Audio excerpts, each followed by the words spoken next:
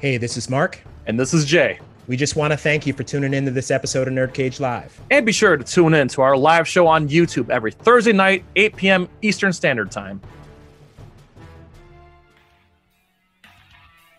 You're about to witness the strength of geek knowledge.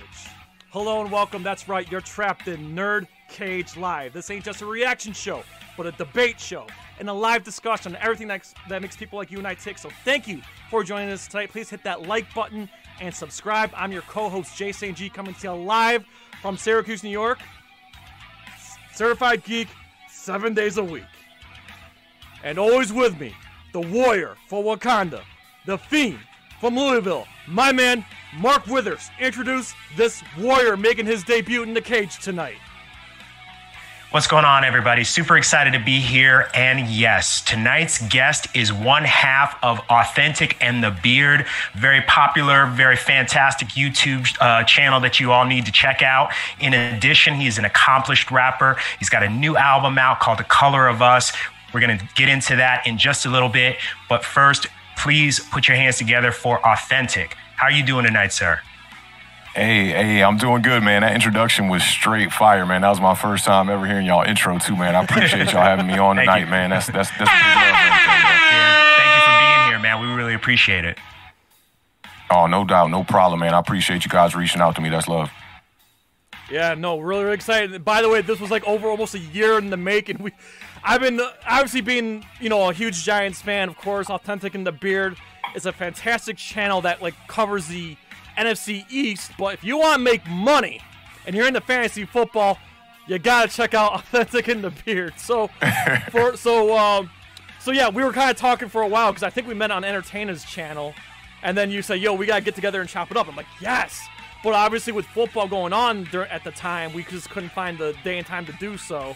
But we finally locked you down. I'm so happy that you're here. So, for starters, Authentic, why don't you just give a little background on your colorful music career and as well as your YouTube channels? Oh, definitely, yo. So I'm an artist and a producer from Washington, D.C. Diehard Giants fan. I've never been a fan of the Skins. I don't know if y'all familiar with the Big L line where he said, I'm from New York and never was a fan of the Knicks. I'm kind of the same vibe. I've produced for plenty of artists out here, man. Most recently, I did something with J. Cole just about 2 years ago that actually ended up on the album. I tracked his verse on Let Go My Hand. Did some touring with Raekwon and Ghostface for the 20th anniversary of Cuban Link. What? Yeah, man. I've done a bunch of gigging. Kind of took a little bit of break from music for about a couple years there. And this album that I got out right now, The Color of Us, that's me coming back after 2 years. It's self-produced, all but 2 tracks on the album, all recorded in-house in my studio here in Washington, D.C. And I've been running a studio for about 6 years. It's called All or Nothing Studios, which kind of was like the alley-oop, I'd say, for me and my homie, The Beard, to start our sports channel covering the NFC East division called Authentic and the Beard. I had all the equipment, all the gear in the basement, and he came to me with the idea, and we cooked that up. So going into this 2021 season, this will be our 3rd season of doing Authentic and the Beard. Really like our 2nd season. Our 1st season was just kind of getting our feet wet and just kind of messing things up. Last year, we kind of gained some traction and whatnot.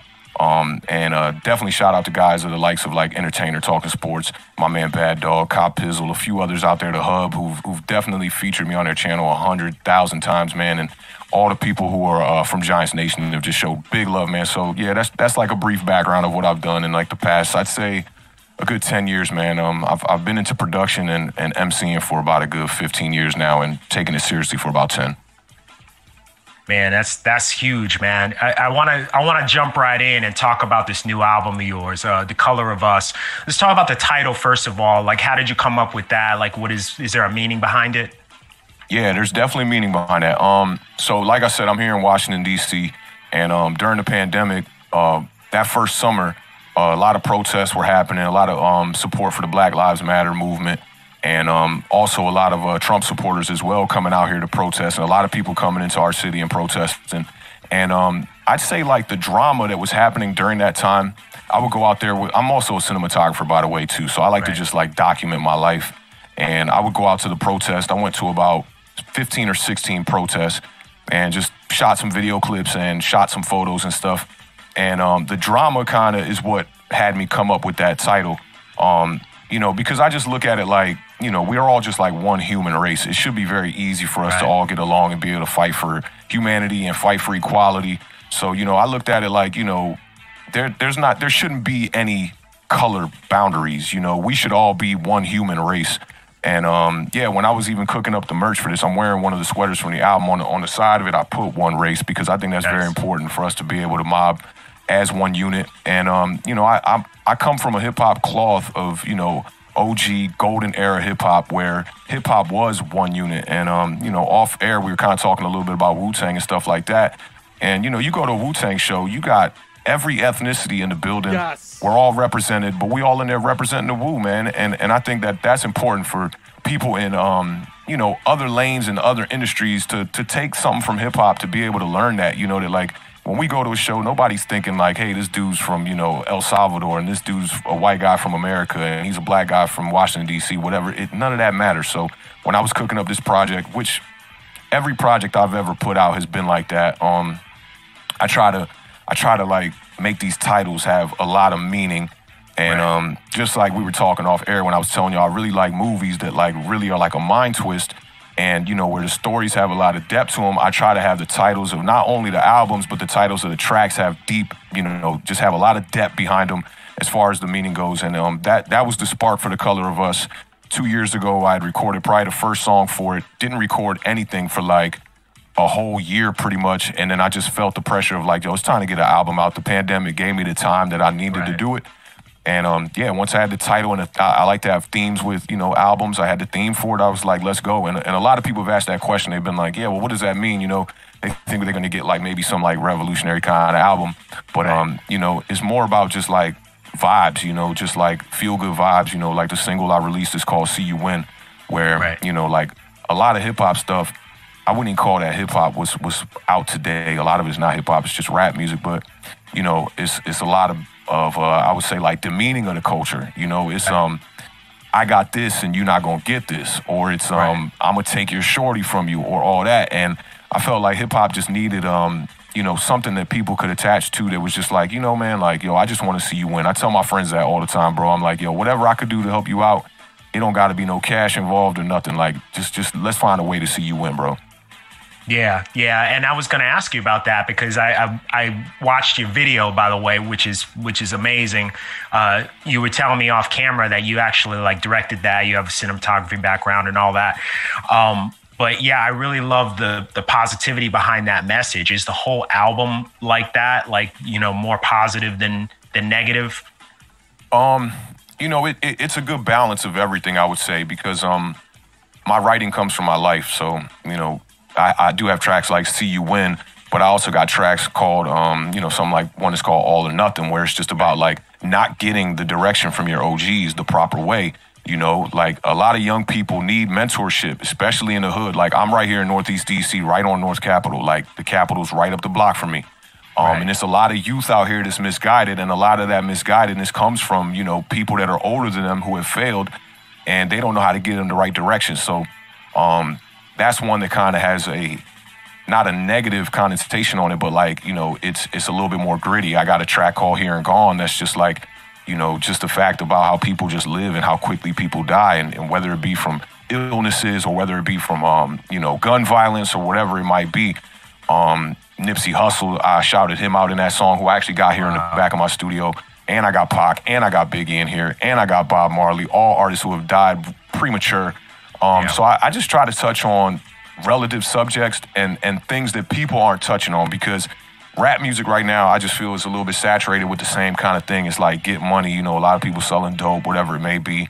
And I've always felt like that. You know, I'm inspired by cats like from the Raucous Records era, cats like LP, you know, cats like Killer Mike, you know, that really got content behind what they do. And I'm just an embodiment of that, you know, so when I get in the studio, I'm just trying to please myself, and I feel like there's listeners out there who, you know, they're kind of looking for the same thing. Yeah, absolutely. And speaking of listeners out there, who do we have in the chat tonight, Jay? Hey, we got Paul Tackett is here, Scott Bannock is here, Follow On Gaming, our moderator. Thank you very much for all you do, Joe. Betty Rage, Zilla Punk Productions are all here tonight, and thank you very much. And we got a question Paul Taggart says, well, not question, but comment here. He says, check out Mary Ben-Ari. She's a hip-hop violinist. Okay. I'm big familiar with her, too. Okay. Yeah, Kanye brought her out, like, maybe a decade ago. Maybe on his, like, second or third album when he was doing a lot of the live performances for that. He brought her out to do some covers of some of his songs, and she's super, and she's beautiful woman. Awesome. I'll have to check that out. Now, actually, here's one of my questions I want to ask you. Since I know you're, into hip hop, who were some of your like hip hop artists and groups? I know you mentioned earlier, Biggie, Tupac, and Maru, but who was it that you listened to growing up that made you decide I want to do that too? Like, who were your like direct influences? Okay, so my older brother's 5 years older than me. So I was born in 1983, so I got to see the golden era as a kid. But also my bro was hipping me up to a lot of stuff. So I would say like in the beginning, a lot of it was like Nas, Jay-Z, NWA, Tribe Called Quest, Cool G Rap, Big Daddy Kane, Rakim, KRS-One. Yes. And that was a time when like I didn't really quite have my own palette for hip hop. And I'll tell you the album that really changed it for me. When I got into high school, I remember Juvenile came out with an album. At the same time, Mos Def came out with Black on Both Sides. Yes. And Black on Both Sides is the album that changed it all for me. It's the album that made me want to start writing. And just the production behind that album was just prolific to me. And then when Kweli followed that up with the Reflection Eternal album with High Tech, like that's probably my favorite time in hip hop. And, that's why I mentioned Rawkus Records earlier, too, because I was very influenced by what Rawkus Records was doing at the time. And me and my homies started rhyming. And I would say, like, in my 20s, I got more inspired by Jay Dilla. I'm a graduate of a recording engineering school out here called Omega. And when I would commute there, that was what I was listening to most was Jay Dilla beat tapes, a lot of Slum Village. And then was fortunate enough to actually get involved with the Jay Dilla Foundation and do a slew of shows and tours with them with Common and Badu, Bilal, awesome. A bunch of people, Slum Village with them as well when RJ took over, Black Milk, Elzai. So I was super influenced by the Detroit hip hop scene, Guilty Simpson, just who else was out there cooking up stuff? I mean, just so many people, Frank and Dank. So I was into that super underground, like Dilla stuff for a long time. And then outside of that, just cats like Alchemist, Havoc, Pete Rock. Man, the list can go on forever for real, man. Like DJ Premier, Gangstar is one of my favorite groups. Guru's definitely somebody who influenced me to start writing as well. And cats that just allow you to, you could hear in their style that they were just more free. They didn't have like a cookie cutter template for what they did. They were like out the box. Cats like Busta Rhymes. Right. Mark loves just Busta Rhymes. Bus is one of my favorite MCs. Yeah, Bus is one of the best MCs out there, man. Very versatile and just like, what I loved about him was that he had on every one of his albums, he had a Dilla beat. And I didn't know that till I got older. I just thought that was so dope. And the story of Jay Dilla, like for those that don't know, the biggest part of it that inspired me was when Jay Dilla was dying. He died from lupus in like 2006. And when he was dying, he was in the hospital for like a long time. His last shows, they would push him out on a wheelchair. And the fact that he was like, whatever went on in his life, he was still inspired by hip hop. Donuts was made literally on his deathbed in the hospital. And it almost just sounds like these little rough ideas and these little rough sketches. And I just thought that was so fire. Like, just that story behind that, it just inspired me to be like, don't let nothing get in the way of what you're trying to do. Like, if you want to make music, make music. If you want to direct films, go direct films. You want to be in graphics, like, I come from an era where, like, if you rapped, you were supposed to just rap. And I'm the kind of guy that's like, I'm a DIY guy, I've never walked into a studio and paid for studio time. I can't even remember asking people to truly help me out. Like, I'll just be like, I'm gonna figure it out.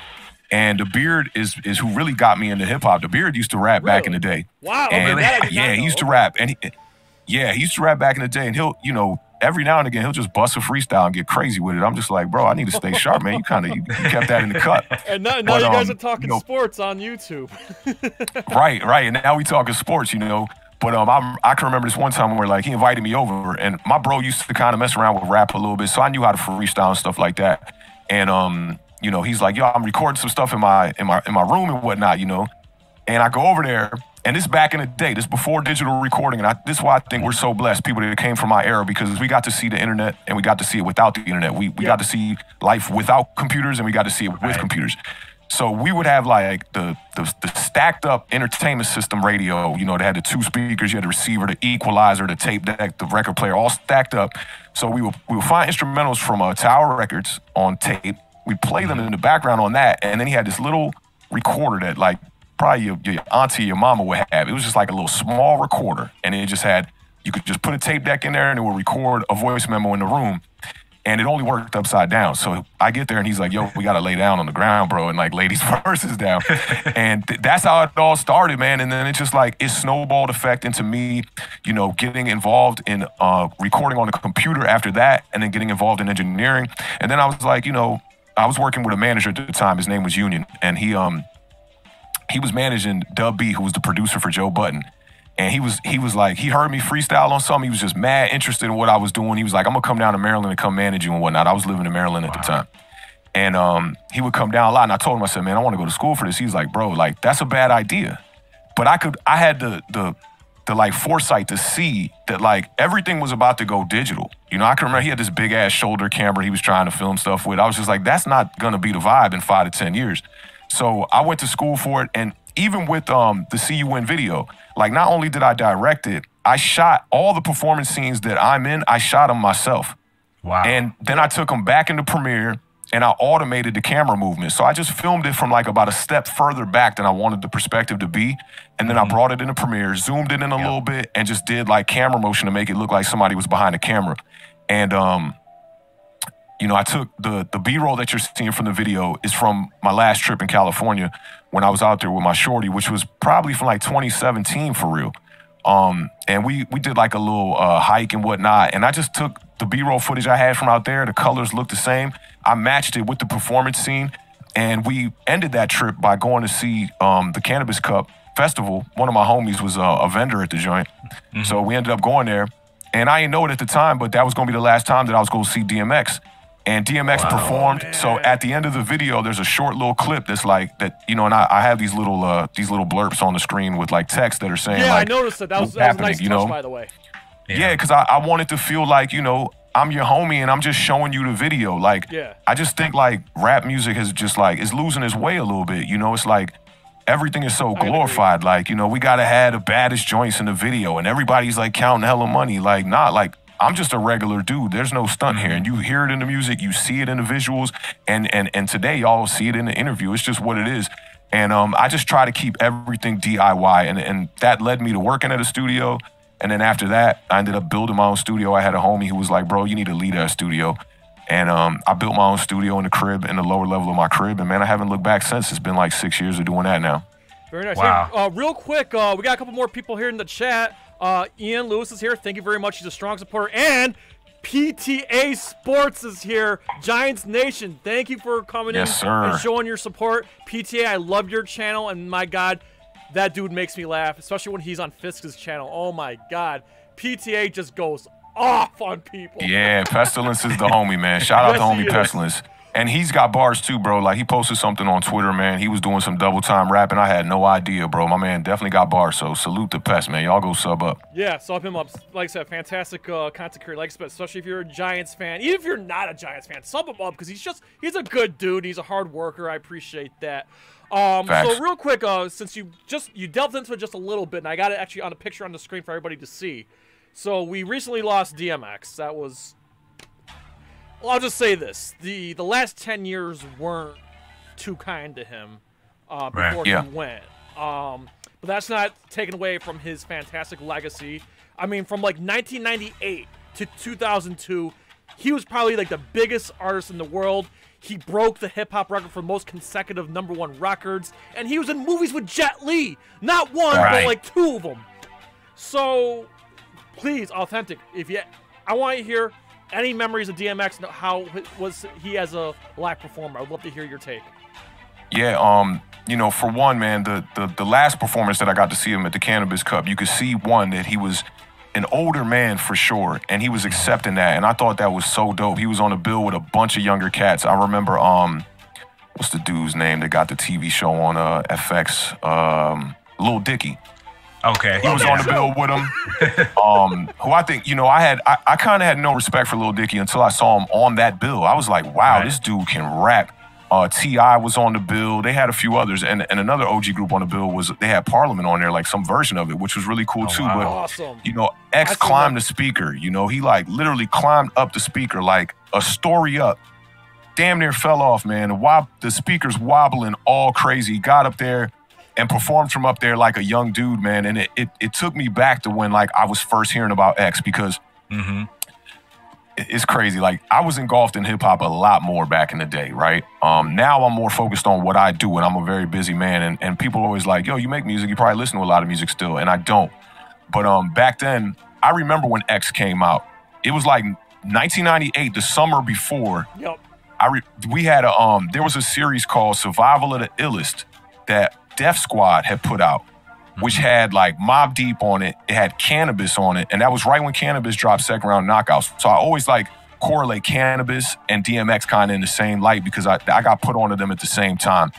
And, you know, DMX, man, just one of the greatest performers. You know, one of the only people, I think the only hip hop artist to ever have 2 albums go platinum in the same year. Yeah. You know, he kind of had the work ethic of a Tupac, but he had the lyrical skill of like whoever got the sharpest sword. I mean, the dude was ridiculous. And one memory that I have of him that's engraved in my mind is the battle with Jay-Z. And if you check out the film Backstage that Jay-Z put out years ago, it was one of Jay-Z's first documentaries, somewhere in the 2000s, early 2000s, I think. They show you some clips from that battle, and everybody say DMX took the battle. You know, it was hands down, DMX took the battle. So, you know, coming out of Yonkers, X was the guy. He was the best rapper in the game at the time.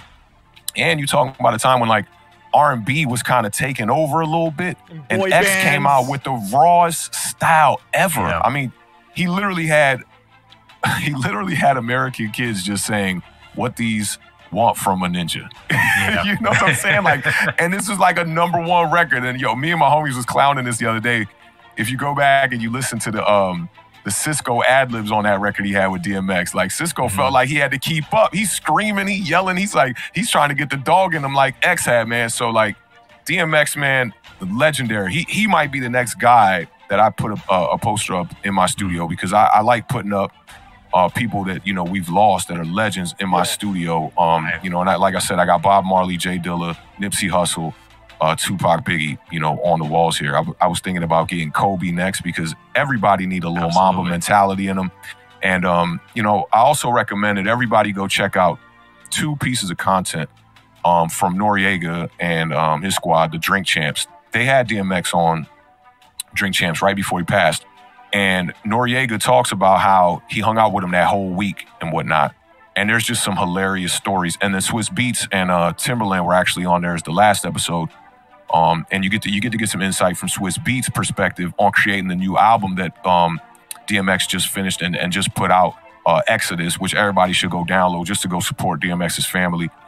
He talks about how the royalties were split and all that stuff, and like just a new way of doing contracts with artists. And just he just said X was just mad happy, man. And watching that interview, man, I smiled, I teared. It just took me through a bunch of emotional roller coasters, man. It was awesome to see. And yeah, man, rest in peace, DMX. He was a great artist, and I'm sure he was a great human being that was probably just misunderstood by a lot of people.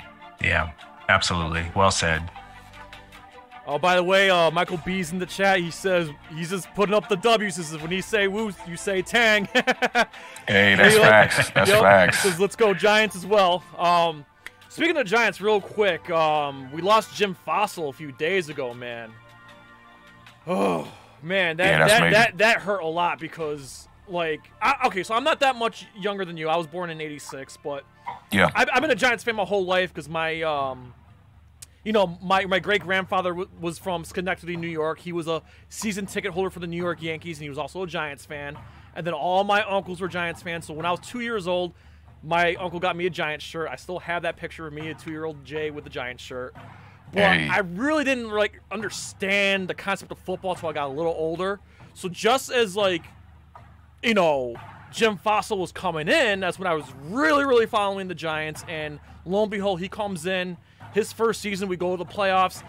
His next season in '98, even though we didn't do as good, but like we knocked off the undefeated Denver Broncos in the middle of the season when LA went on to win the Super Bowl. And of course, Michael Strahan was my favorite. He's my favorite Giant growing up. Was Michael Strahan. Yeah. I worship Michael Strahan because he was one of those guys that, like, even when the Giants were bad, listen, do you remember between, like, Bill Parcells and Fossil, the Giants were, like, booty sauce. They were terrible. But Michael Strahan always delivered. Like, he always brought in the sacks and whatnot. So, but Michael Strahan really took off when Jim Fossil came in. And on top of that, we all knew as Giants fans that Michael Strahan was going to, like, he was going to go places outside of football, and look at him now.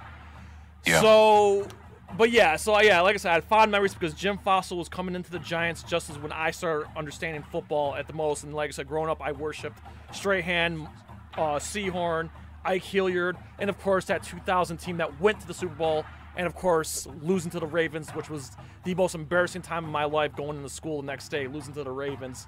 But yeah, it really hurt to see.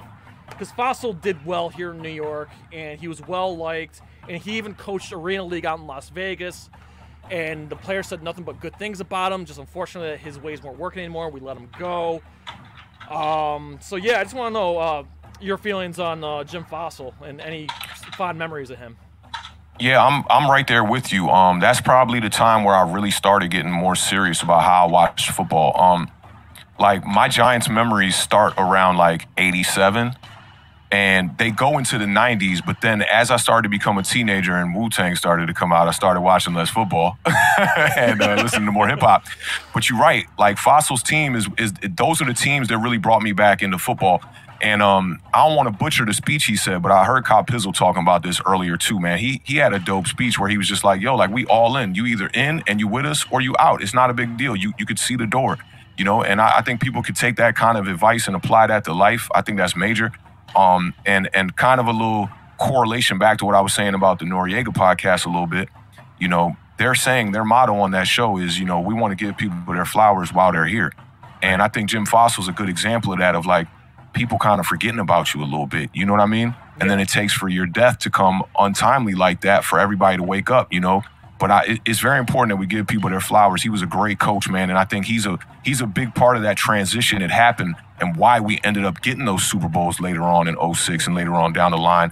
And it's unfortunate that guys like Tiki Barber weren't there to see that, you know, because he was a part of those earlier teams. And, you know, Michael Strahan, he got to get his. You know, I thought that was amazing. But definitely rest in peace, Fossil. Amani Toomer was one of those guys that lost in 2000 and got the redemption in 2007. So yeah, and that 2000 team, man, we had beat the Minnesota Vikings in the championship game, and we handed it to them. We handed it to them. 44-0. How I could forget? And the funny thing is like that Vikings team was scary. That was Dante Culpepper, and then Chris Carter, and of course, oh my God, I'm stumped. Oh my God. Randy Moss. Randy Moss, yes. Yeah. Like, that was the scariest team on paper at that time, and like we just pounded their faces in, and then Baltimore did the same to us. Yeah, and then we got blown out. Yeah, and you know, I also remember Jason Sehorn's another vivid memory from that squad too, man. And I remember when they put him back to return punts, I was like, this ain't a good idea. Yeah. I remember now, anytime we take a superstar and we put him back at punt, I'm like, let's not do this Sehorn vibe again. You know what I'm saying? Forever engraved in my mind. So I got another question for you, and we'll get out of this. You know, we'll transition to something else because I want to alienate our non-sports people. But how is it? I've been dying to ask you this question, man. You live in Washington. Yeah. How are you still alive being a Giants fan in D.C.? Because they hate us. Not to mention, I'm from Syracuse. We had the Georgetown-Syracuse rivalry, too. Like, they don't like New Yorkers down there, man. So how are you, you know, a Giants fan in, you know, enemy territory? Yeah. I mean, I'm so seasoned out here that, you know, I think it's a respect factor. But also, I think the Washington fans might get a bad rap because a lot of them that I know, their beef is with the Cowboys for the most part. Yeah. It's not really with us as heavy. I'd say Philly is probably second, and then the Giants are third.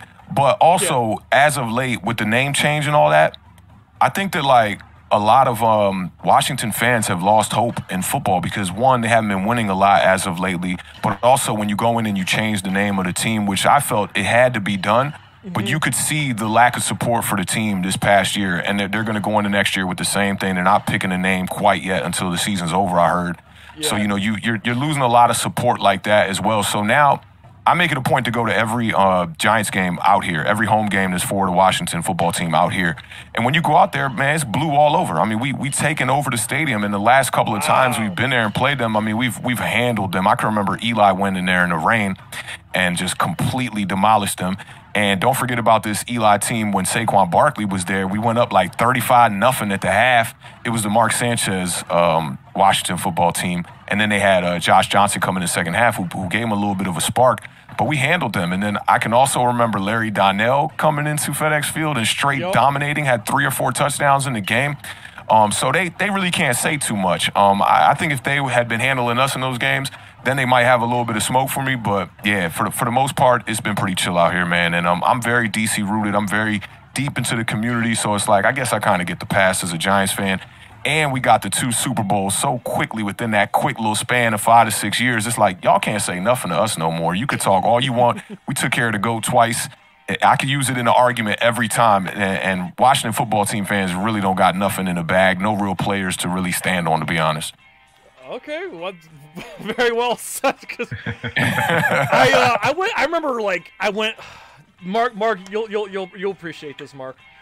So the first time I ever saw the band Korn was in Philadelphia, and I went to a Korn concert in Philadelphia, and I wore a Jeremy Shockey jersey. And there were dudes like in the mosh pit grabbing me, trying to hurt me.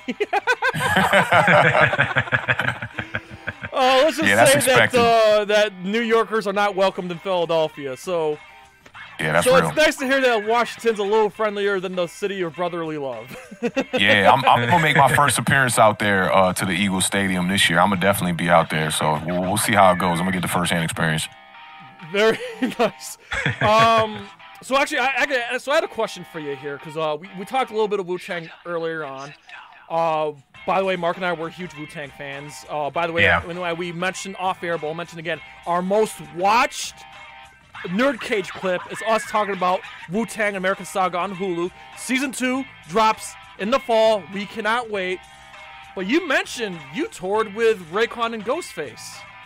Yeah, when they came through. How did that come to be? And if you have any awesome stories about the two of them, I would love to hear it. Yeah, so at the time I was working with a booking agent in Baltimore. And he was booking me small gigs. And then he told me, I was living in Silver Spring, Maryland at the time. I've been living in, which is right outside of D.C., but I've been living in D.C. now for about 6 years. But at the time I was in Silver Spring, and they opened up a new Fillmore venue in Silver Spring. So my booking agent hit me up. He said, "Do you got to draw out there?" I was like, "Definitely." So we started off by doing a couple of shows out there. I was also featured in a battle out there where it was hosted. It was by the G4 Network, and it was sponsored by Red Bull. It's called the Red Bull MC. It had Bun B, Devin the Dude, Joe Button, and Big Crit as the judges. I ended up coming in like 3rd or 4th place in that one. And so I kind of had a little buzz going around the Fillmore. So when they came through to do their tour for the 20th anniversary, I got to hop on the 2 dates with them. And we did the Fillmore. And I actually had a homie who I hadn't talked to in years who he was like, I guess he was kind of like a roadie with Ghostface. And he's like, "Bro, you want a picture?" So I ended up getting a picture with Ghostface. I got to chop it up with him and talk. Because a lot of times when you're the opening act, you really don't get to get a lot of interaction with these artists. But both of them seem like very down-to-earth cats, which is super rare, man, in hip-hop. I won't lie. Like, the saying, like, you don't want to meet your idols is usually, spot on. But for Ghost and for Raekwon, I can say, like, undoubtedly, like, these dudes are just, like, humble dudes about their business, killed the set that night, and all the Wu fans, you know how it is when you at a show. It's like the opener, it's like, man, can we get to Wu? Yes. Like, the fans definitely, like, showed me a lot of love, bro, and it was cool, man. It was a really good experience, and it was kind of full circle for me because the first gig I had ever done with somebody who was of notoriety was Inspector Deck. My cousin had a plug with Deck, and we ended up bringing him to this spot called Cusco. Only OGs around my hood know this one. And it was like about a 300-400 person venue. And me and my homies opened up, did our set, and then a fight broke out after the set, and Deck didn't even get to go on. So we ended up going back to like this little bar we used to perform at, and we just got like completely wasted, yo. And like me and Deck were just like freestyling all night with a couple other homies, man. So like my experiences with the Wu has been like really dope, man. And being somebody who like, I can remember being like 10 years old when what was the double disc Wu-Tang Forever when that came out, like listening to it with my little youngins, with my homies, and then to be able to like see that come to fruition where like I'm actually on a stage with these cats was just super fire, man. So like respect to cats like that, man, that just like they understand to come up and they're not like shunning away the new artists, man. They really show me a lot of love. Oh, that great story, man. So I've seen, if I have any complaint about Wu-Tang, and then you can back me up on this, is they, and I've seen Wu-Tang 5 times. I saw Raekwon once in Ithaca, New York, because he was promoting Cuban Links Part 2. Yeah. And then I saw Method Man and Redman in Albany. And I also saw Ghostface at the, what's that place in Syracuse called there? The, over there on Westcott Street. Oh my God. Anyway, but I saw him at a venue in Syracuse. But Wu-Tang Clan, for whatever reason, it doesn't matter how many openers they have, even when we're waiting after the last opener, they take forever to get on stage. And by the time they get on stage, it's like midnight. Oh my God. No lie. Every time I've seen Wu-Tang, like I said, 5 times, they usually don't get on stage till past 11, close to midnight. And it's just like, oh. So when you pointed out how, like, you know, the fans are like, come on, we want to see Wu-Tang, they're throwing shit on stage at the openers. I didn't partake in that, but I witnessed that firsthand. Like, they take forever to get on stage, and it drives all the people wild. But once the Wu gets on stage, it's nutty. It's like a metal show, because then there's mosh pits, and everyone's got their arms up in the air, and everyone's shoving, and it's, oh God, it's so much fun. Like, Wu-Tang shows are the best hip-hop shows, man. Yeah, that's facts, man. If you're going to be an opener for them, you really got to, like, first song, come out the gate correct. You know, like, you got to have something that's going to slam. And even then, it's like, you could still see, like, the OGs in the crowd, you know, they just kind of, you know, just nodding their head just a little bit. Yeah. You know, they ain't going to jump out their shoes too crazy until Wu-Tang come on, and then they look like groupies, you know what I'm saying? But, like, for the openers, they got to keep their cool, which I respect that. That's a hip-hop thing.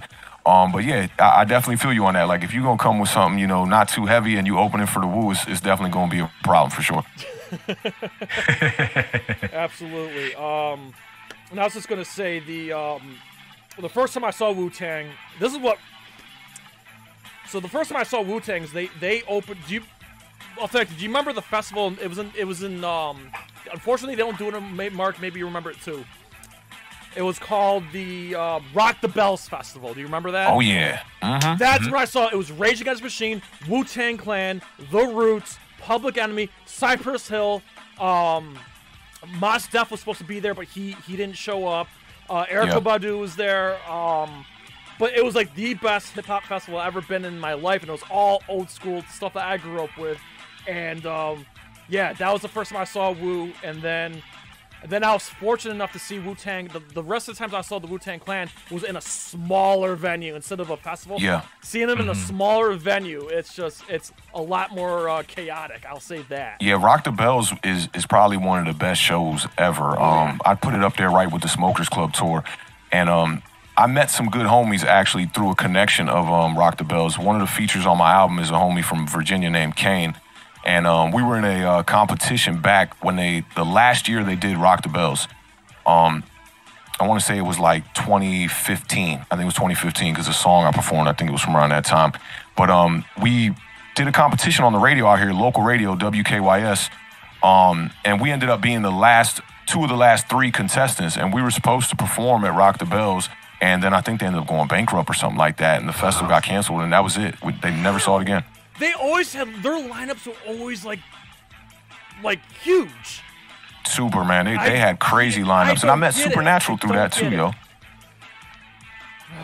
So, I'm sorry, another thing I want to ask is, do you have any shows lined up yourself? Like, I know we've been going through a pandemic. Are you gonna be back on stage soon? Yeah, I'll definitely be. I'll be back on stage soon. And I pride myself on the live show, man. I do a lot of stuff. I play with a live band for my shows live every time I've ever done it. Visuals, lyrics, everything's synced up. And like I said, it's all DIY. The Beard is usually the only person that's helping me in these shows. He usually running the laptop in the back with the sound man and controlling the lights and controlling the visuals and doing things like that. So I'm ready to get back on stage. I don't got nothing immediately lined up right now, but there's a drummer out here from DC. His name's Biscuit. He's one of the most famous drummers out here. He hit me up like 2 weeks ago, and he's just like, Authentic, bro, like, are you feeling this energy? I'm like, what you talking about? He's like, I just played your album, bro. Like, are you feeling this energy? Because we got to get on stage like ASAP. So I went and chopped it up with him like 2 weeks ago. We kind of just like went over a couple things. He showed me a couple ideas he had. So I'd say I'm more like not a summer dude. I'm more like my sound just feels like the fall and like the winter. You know, it's kind of gritty. So I'll probably get back on stage, around like sometime around fall or something like that, maybe around wintertime, do some stuff locally to start off with and then try to hit the road and do some more gigs. Yeah, that sounds good. Just like last week, actually 2 weeks ago, we did our first show with a musical guest, like doing like a live performance. And like hearing you talk about it and hearing how DIY you are, not to put you on the spot or anything like that, but we would love for you to come back at some point and perform on the show if you would ever be down for that. We would totally, man. Yeah, let's definitely do that, man. Awesome. I feel like I was so busy cooking up the album like during the pandemic that I didn't take advantage of like, using the virtual platforms to really do performance stuff. Right. And I think that's a lane that a lot of artists really have not figured out. Like us podcasters and stuff like that, we figured this out during the pandemic. You got a boom of people doing more visual content. Mm-hmm. And just even DJs finding their lane, with things like Twitch and stuff like that. But as far as artists, we really didn't find our lane in this, and a lot of people didn't use that virtual lane and exploit it in a proper way. I saw, who I forgot to mention when we were talking about people who have inspired me is Royce da 5'9", who I think is probably the best rapper on this planet right now. One of the most underrated MCs out there. Yeah, man. No question. And I saw he was doing some virtual stuff as well. So, I didn't get a chance to really check out the concert, but it did seem like they had a real legit platform they were doing it with. But I want to tie in a lot of that with my next shows because, how we set up the podcast here with me and the Beard, it's all produced by us. We don't got nobody really helping us. Kind of like y'all handling y'all business over here. Obviously looking real great, quality, high, all that. And I want to take that to the performance vibes, Y'all know what it is. Y'all know how difficult this is, man. You get everything lined up and you like, dang, man, like the sync is off or something. You know what I'm saying? Or the sounds ain't coming through that, right. The internet doesn't go down or like something goes wrong. Right. It's like I pray every day. Like, it's a lot of troubleshooting that comes with this, man. And I want to take my live performance kind of to that and utilize this platform for that. Yeah. And honestly, with this last album, man, like a lot of people who supported this last album because the pandemic, I wasn't really able to get out and go see people. It's a lot of New York Giants fans, man. It's a lot of people that was fans of Authentic and the Beard that showed up and showed out when I dropped the album and supported the album, man. And that's love, man. Giants Nation is always in the building. I got big love for everybody supporting New York Giants, man. So it's just a great community. Yeah, they are, and I'm glad that Giants Nation comes to our streams. They comment on our videos, so they know what's up. That some Giants fans, even though they're sports fiends, they're nerds too, and of course, they keep up with the movies we cover. And they're always in the streams, repping Giants Nation. So it's a good feeling. We're the best damn football squad, as far as the community goes, man. I appreciate the support. The Hub was here. The Hub's been on here twice already, and he always brings it. And he's coming back in July as well. Like, yeah, and so you're like the next on Giants community that's been supportive. So we appreciate that. Hey, thank y'all. Yeah. So like I said, just what Mark said, we did have a live band perform, and we did sound check, and it all funny story, Mark, if you want to share. Like the first time we did sound check didn't go so well, but then we did it again in a different manner, and it worked. So like I said, we kind of I wouldn't say we cracked the code, but we know that we're capable of doing a live performance here on Nerd Cage Live. So we should get together one of these nights. We'll figure it out.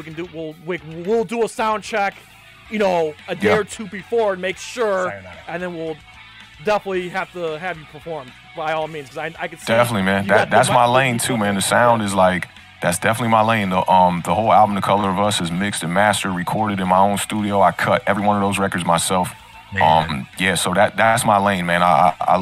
When it comes to a nerd, like, that's the nerd I am when it comes to that, like the mixing and mastering and the details of what it sounds like.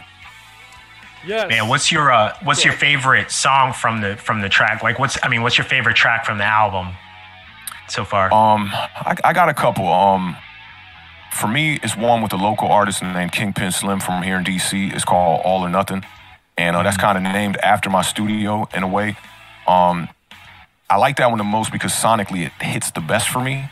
I just like the way the bass is, and the sample comes from a very like familiar sample that a lot of people already knows from a record from New Birth, and it was a lot of people in the '90s actually used it. There was a group in the '90s that was a R&B group called Something About the People. They sampled it, and a lot of people know the beginning of the record. But I went to the outro and I sampled a portion of it from the outro, and I used this software from Ozone called RX7 that it allows you to remove certain instruments from a 2-track recording. So I was able to lift the vocals out from it, sampled that. I put like a heavy sub bass behind it, like a gritty drum break. And me and my homie Kingpin Slim, we were like looking for a record at the time. We worked on like 2 or 3 records, and like he was sending me some beats, I was sending him beats, and I hit him up. I said, man, I think I got the one. I sent it to him, and by the morning when I woke up, he had the verse already in my inbox. Took that, and then I ended up writing my parts after it, and kind of altered it just a little bit, because I'm being that I'm like the guy who's mixing and recording the album, I can always go back in and go, hey, let me like switch that word up a little bit, you know? So the way the chorus went, I felt like it wasn't universal enough. You know, it was only speaking to people of my color. And being the album was The Color of Us, I wanted people to be able to chant this song with us a certain way. So I went back and I altered it. And there's some lines in there. It's like, what about all my kings? What about all my bros? And what about all my queens? You know, it's like, just that one is an uplifting record. And even though I'm talking about like OGs, female and male, not leading the way for us, you know, it's still like, hey, what about us? We deserve, you know, a little bit of like help to get to where we need to go. And I think the message and just sonically what it sounds like, that's one of my favorites. And I'd say a runner-up on it would be, the record with my homie Chaz French. And I got a good story about Chaz French. But so that's, can I curse on here? Yes, go ahead. Yeah, you can. Okay, so the chorus on that one just, it says like no bullshit like 4 times in a row, right? And we called the song Phil Jackson. I just like having a little bit of depth to the name, so we called it Phil Jackson. And Chaz French is an artist also from D.C. who I met when I was in California that last time when I was with my girl, I believe, or it was the time before that. And I'd heard his first album. He had an album called Happy Belated, and he signed a deal with Motown. It was Umbrella by Motown, but it was with Universal. And we were in L.A. They had an Airbnb over there with like a small recording setup. And my homie, who's a DJ from the city, was his DJ on that tour. And he's like, just come out here, man, and come hang out with us for the day. So I'm just sitting there, and I guess he finally told him, like, yeah, that's authentic, and he can engineer. So the homie Chaz, I'm outside, I'm like smoking a blunt or something, and Chaz comes out, and he's like, who's authentic? I'm like, me. He's like, you know how to work this shit over here? I'm like, yeah, man, like, all day, that's what I do. He's like, man, let's work, man. So I go in there with him. We cut like 4 records. And when we were done, he just loved the vibe. He was like, yo, when I get back to DC, I just moved to DC. So this was probably like 2015, actually. And I just moved to DC. I was just setting up the studio and stuff. He was like, when I get back, I'm gonna record the whole album with you. So I'm just like, whatever. You know, I've heard stories like this before. Somebody say, we gonna do this, we gonna do that. I paid it no mind for real. Like 3 weeks later, he hit me up. He's like, yo, I'm back in town. You ready to work? I'm like, yeah, let's go. So we work on this album for him, which was called True Colors. And great album. I suggest everybody go check that out. Motown put that album out. It's Chaz French, True Colors. And while we were working on that album, I saw you had the Spider-Man cup over there. That's what reminded me about this story. He got a call while we were in the studio, while we were working on something else that was like, yo, we want you to do a test run for a theme that we have in mind for Spider-Man, Enter the Spideyverse, the one that was the animated one. So if you hear the theme that's from that song, it's called, or the theme that's from that movie, the main trailer, it's called They Can't Stop Us Now. That was cut in my basement at my studio. What? And I remember going to see Jurassic World, right? Me and my girl went to go see the Jurassic World. I don't know if it was the first or the second one at that time. And Chaz told me, like, yo, they picked it up, bro. They picked it up. And I'm just like, I got goosebumps right now thinking about it. He's like, they picked it up, man. They picked it up. I'm like, all right, bet, man. So, like, I kind of forgot about it, even though he told me. And we went to go see Jurassic World, and I see the trailer pop on, and I'm just, like, looking around like, wow, yo, this is crazy. We cut this in my basement at, like, 4 a.m, wasted, like, at the end of the night. And I remember his manager just being like, you got to get this one done. We got to get this one done before the morning. So they got it in their inbox by the morning. And yeah, man, I thank Chaz for that one every time, because it's one of the most amazing moments I've ever had, even though I'm not rapping on the record, just to know that they like took our mix, they used his vocals and his song for that trailer of something that like I've been invested in since I was a kid. I used to watch the Spider-Man cartoon in the 90s that came on after school, you know, and to see that, it was so major for me, bro.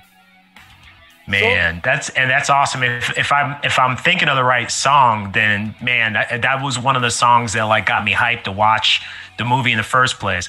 Is it the scene epic where Miles like kind of just like lets himself fall off the building? Yep. Oh man, I love that track. I love that song, man. Yeah, man, I love it. And the version that it when we first made the beat for it, it had a sample on it, and they didn't clear the sample. And so they went back in and they kind of like reworked it and replayed it and did some things so that they didn't have to clear the sample. So the first trailer has the best version. The first trailer has the one that like it was verbatim what we recorded in my basement. Right.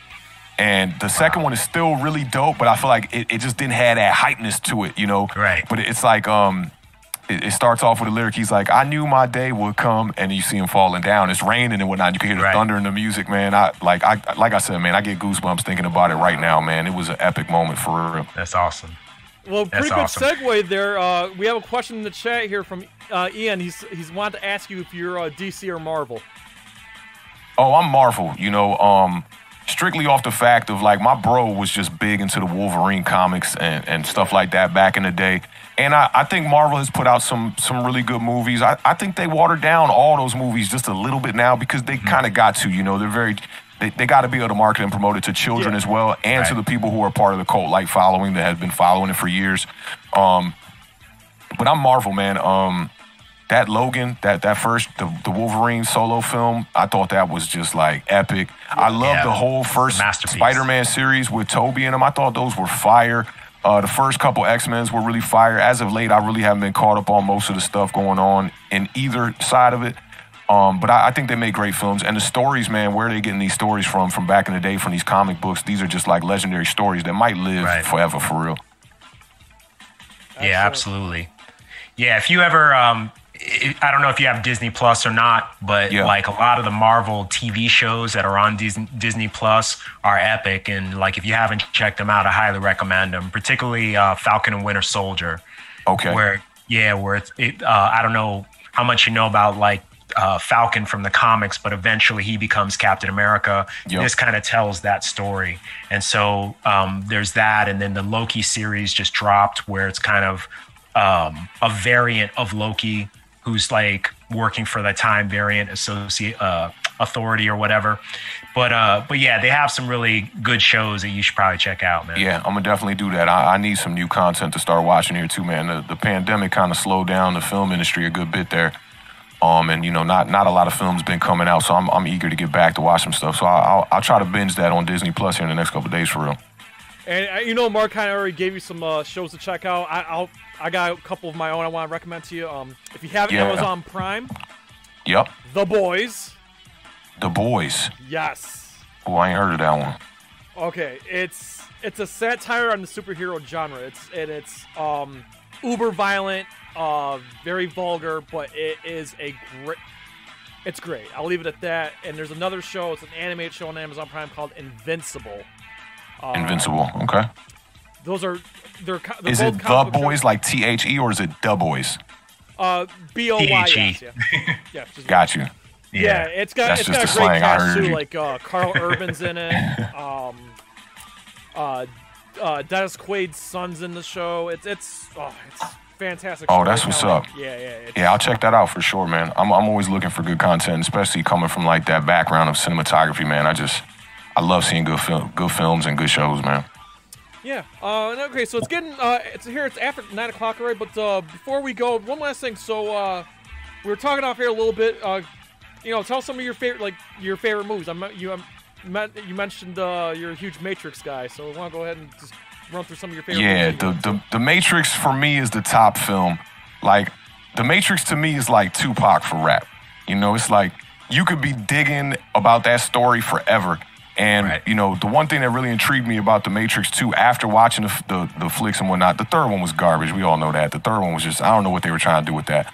But, you know, was Cynthia Stewart who was having the battle of the ownership of the story that was written.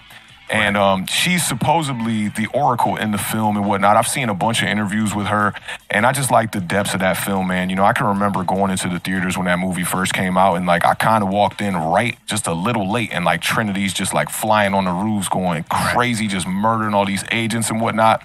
And just the, you know, like, the thought process of a film like that, you really got to let go, you know, to feel that, to be like, okay, we are in a simulated world. And it kind of can relate back to our lives in a way, too, you know, even though we know we're not in a simulated world. At least we think we're not, you know. It makes you wonder. It's just really cool to think like that, you know. And, like, if you go left when you should have went right, you know what I mean? Or, like, you know, if we could do this for our happiness or if we could do this for humanity, you know. And I thought that Neo was just such a, like, powerful character with that, you know, that he took the side of humanity when it came time to choose between the two pills. I thought it was really dope, and I like the second flick a lot, but the first one, just the introduction of that story was amazing to me. And I was telling this to y'all too, like, I thought that Eternal Sunshine of the Spotless Mind, like, a lot of people might not even know about that film, but that film to me is just like one of the best. That storyline of just like trying to erase, you know, this woman from his past and like redo it was really cool, which is why I also really like Vanilla Sky. One I didn't mention to y'all too off air, and I think y'all should be hip to this one, was Memento. Like, incredible first, man. Yeah. You know, I like those movies that kind of just like play with my mind and kind of just like make you really just get to thinking. And I was telling y'all this too, that I'm a big fan of the Jordan Peele series of films as well, you know, with Get Out and with Us. And on Amazon Prime, I just saw that series called Them. I recommend that for everybody. That, you know, it's about the first black family to move to a neighborhood in California that was still segregated. And it's just really just shot well, man. A lot of Dutch angles in it, you know, to give that horror kind of vibe, diagonal lines in it and whatnot. And the characters in the film play the roles really well. Let me think what else is on here. I'm also like a big fan of comedy stuff too, you know, outside of that too, man. Like, you know, Coming to America, Half Baked. Classic. Did you see the second one? The second Coming to America? Yeah, I thought that was dope, man. A lot of people gave that movie junk, you know, and they thought it was trash, but I thought it was good. Like, what else? It's not going to be the first film. Yeah, I think that's right. Because I love the first one so much that I think I'm one of those people. Like, I think I love the first one so much that it just... Yeah. They could have did more with the storyline, you know, I definitely feel that. But it was almost like you know, it was like, okay, we had a family reunion, right? And it was fire. Yeah. And then 10 years later, we did it again. And everybody's old. You really just needed to see everybody again. And the one dude that was missing from it that I was, like, really looking out for was my homie, the Soul Glow homie. You know, I forget the homie's name in the first one. Yeah, he declined to do it, man. I thought he would have been a good touch, but I bet you they was kind of trying to clown him off the fro, you know, the dripping fro and all that. And he was probably like, I'm not going for that. But I liked the cameos. I thought Michael Blackson was really dope in that. And Wesley Snipes, man, he stole the show in that. That was really cool. That's he was the best part of that movie. Side of Wesley Snipes we don't see often, his goofy side, you know. Yeah. What other comedies that you into? Let me think. Comedies, man. I'm missing right now. I don't know. I can't pull nothing right now for some reason. But yeah, I'm definitely a fan of stand-up as well. But lately, I feel like the film industry is kind of like taking a step back as far as comedies go, and they all kind of look the same. Like they throw Kevin Hart in the movie, and it's like the same movie every time. You know, he's the same character and whatnot. But I'm looking to get into some new comedies, and hopefully, like when theaters start to open back up, I hope y'all got a little bit of stock in AMC too. Yes, I do. Oh yeah, I do. I'm so glad I did. Just saying. Yeah. No one needs to know my financial business, but yes, I did. Yeah, right. I checked my stash app, and I'm like, oh, okay. Yeah, it's kind of crazy right now. So I'm hoping that with the boom of that, and they're trying to get people back into the theaters, that we'll get some better flicks. Recently, I just saw that the new Mortal Kombat film, which I thought was all right. You know, kind of rushed, kind of like what you were saying off air. Like it was so much they was trying to pack into that quick hour and a half, 2 hours. It's like you get to meet one character, and then 5 minutes later he's dead. You know, so I'm looking forward to just seeing some more new flicks when once the world completely opens back up and whatnot. Okay. I was gonna say I got a couple movie recommendations. Two of my favorite movies of I'll say some new ones. My 2 favorite movies of 2021. Nobody with Bob Odenkirk. Okay. Basically, I don't know if you're a fan of like the middle-aged man action flick, kind of like The Expendables and John Wick. Taken was one of my. Yes, that same thing. Taken and what's the other one with Denzel there? Equalizer. It's just like that. It's like that, but with Bob Odenkirk. And the RZA is in it. Oh, that's what's up. Okay, I'll leave it at that. I don't want to ruin anything else. But the RZA and Bob Odenkirk. Enough said. Facts. Another great movie that blew my socks off. If Titan Goji's in the chat, he can back me up on this. There's a Guy Ritchie movie out there. It's in theaters right now called Wrath of Man with Jason Statham and Scott Eastwood, Clint Eastwood's son. I saw something about that. Okay. That movie, it's a slow burn, but stick with it. My God, so Wrath of Man and Nobody are my 2 favorite movies of 2021. I'll definitely make sure to check those out. I saw the preview for the one with Jason Statham, and I was like, "Is this gonna be another transporter vibe or what?" You know, the previews don't do it justice. And listen, I know Jason Statham, he's not the greatest of actors, but Guy Ritchie kind of knew how to direct him because he didn't really talk a lot in the movie. So Scott Eastwood was really the real MVP of the movie, but Guy Ritchie did a good job, like, knowing what Jason Statham's good at and what he's not good at. And they have a long history together. I mean, he was in Snatch, and he was in Lock, Stock, Smoking Barrels. Yeah, I mean, I'm a Guy Ritchie fan. Like, he's one of my favorite directors, and that's kind of how I got put on to Jason Statham, was through his movies. So it makes perfect sense to me that he would shine in a Guy Ritchie movie because they've been working together for close to 20 years now. So I'll definitely make sure to peep those, yo. Yeah. Mark, you got anything to recommend authentic, like any other movies or TV shows that? Well, I mean, as far as 2021 goes, I mean, in my opinion, as far as the movies that I have seen, and I'm far more critical than Jay is, and than a lot of people. It's facts, but like really the only 2021 movie that I have seen that I have like loved and like can't say enough good things about is Judas and the Black Messiah. Oh, I just think that was like one of the greatest films I've seen in several years. And that one is about Fred Hampton, who was the chairman of the Black Panther Party in Chicago in the late 60s. And, I'm just saying this for anybody who doesn't know. And it's just basically about a mole that is basically forced to, a guy who's basically forced to be a mole within the Black Panther organization for the FBI so that they can get intel on what the Panthers are doing and what this guy's having to do and what it does to him mentally. I mean, outstanding performances from Lakeith Stanfield, if you know who that is, and Daniel Kaluuya, who just won an Academy Award for his performance as Fred Hampton.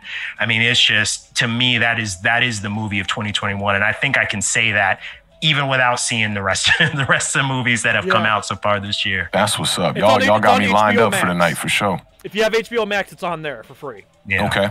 That's what's up. All right. Man, authentic, dude. This has been an absolute freaking blast. There's so that flew much by, more. bro. There's so much more I want to talk about, but you know what? We got to leave the audience wanting more. So that being said, we'd love to have you back, not only to discuss more movies, TV shows, and music with us, but we also need to do a live perform. You got to do a live performance for everyone too. Yeah, let's line it up, man. Let's get it going. Definitely before that football season. We got a lot of time to burn here. I think we got about a good 70 days. We have a couple dates in July open, and August is pretty much wide open. So we can. That's what's up, man. Just reach out to me. I got you, man. I definitely appreciate y'all letting me pull up. All right, so before we go, Authentic, go ahead and plug yourself in. Where can people find you? You know, your channel, your music channel, and your YouTube channel. If you want to just go ahead and plug yourself in, just give everyone a quick, you know, roundabout what you do. Definitely, man. So as far as the music goes, you can find all my music on all streaming platforms. I spell Authentic. I'm actually jump into the chat one time right here and just say what up so y'all can see how I spell the name. It's on the screen. Everyone can see A-W-T-H-E-N-T-I-K. It's on this. Everyone can see it. So you could just search that. I'm that on all social media platforms as well. I'm that on Twitter. I'm that on Facebook. I'm that on Instagram. Also, don't forget to check us out when the football season does get back going. Authentic and the Beard.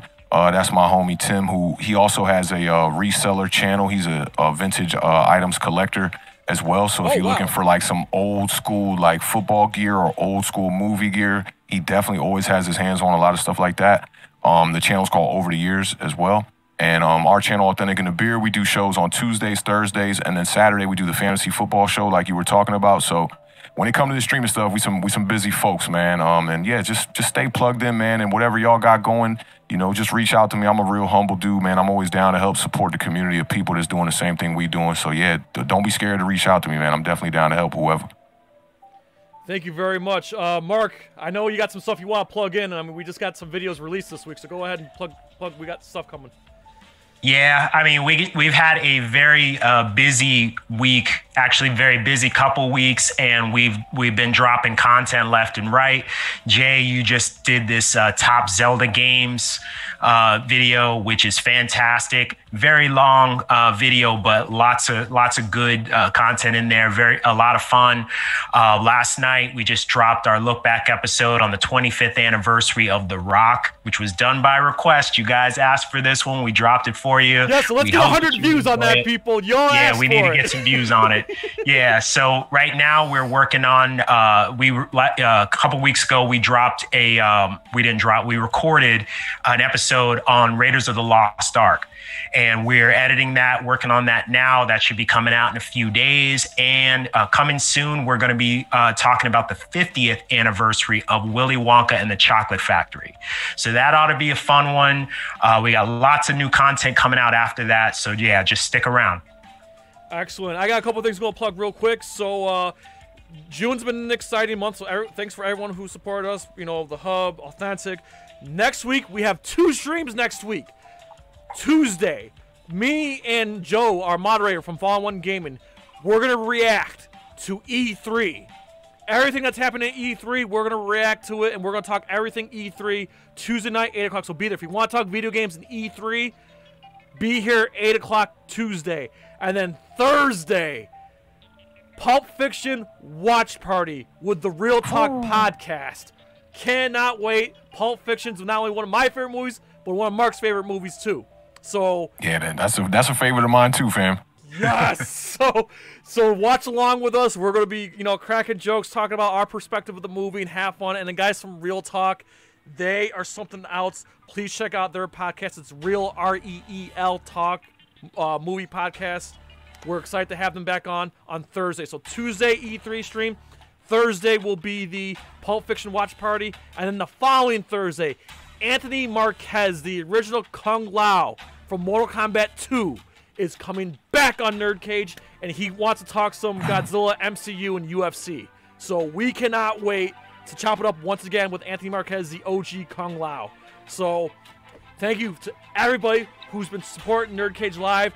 Thank you to Authentic, and of course Giants Nation, who's been coming in full force. And we read the comments. We try to respond to every comment as much as often as we can. So thank you to all the support. Thank you who come to the streams and of course support our content. So that being said, stick around if you want to see, you know, our upcoming streams we have coming up here. But we ask you to pretty please like, comment, subscribe, ring that bell, and spread that shit like syphilis. So USA, from Louisville to Washington, D.C., to Syracuse, New York, and to all of our friends and fans around the world at Nerd Cage Live and Authentic, enjoy life, stay safe, and good night. Sayonara. Peace. Does he look like a bitch? Mark, can you believe we are closing in on our 1-year anniversary? Man, it feels like it was literally a week ago when we started this thing. So that being said, We're gonna do a watch party for one of my favorite movies, Pulp Fiction. And who better to do that with than our friends at Real Talk, a movie podcast. So joining us is gonna be Gabe Conway, Wesley Jones, and Tommy Wood. be there, honey bunny. Thursday, June 17th, 9 p.m. Eastern Standard Time, 8 Central.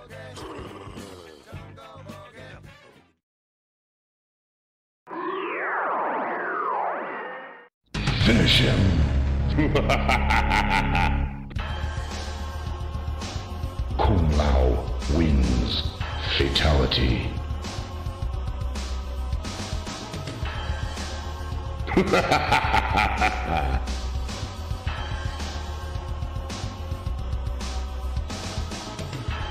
Flawless victory. Prepare to die.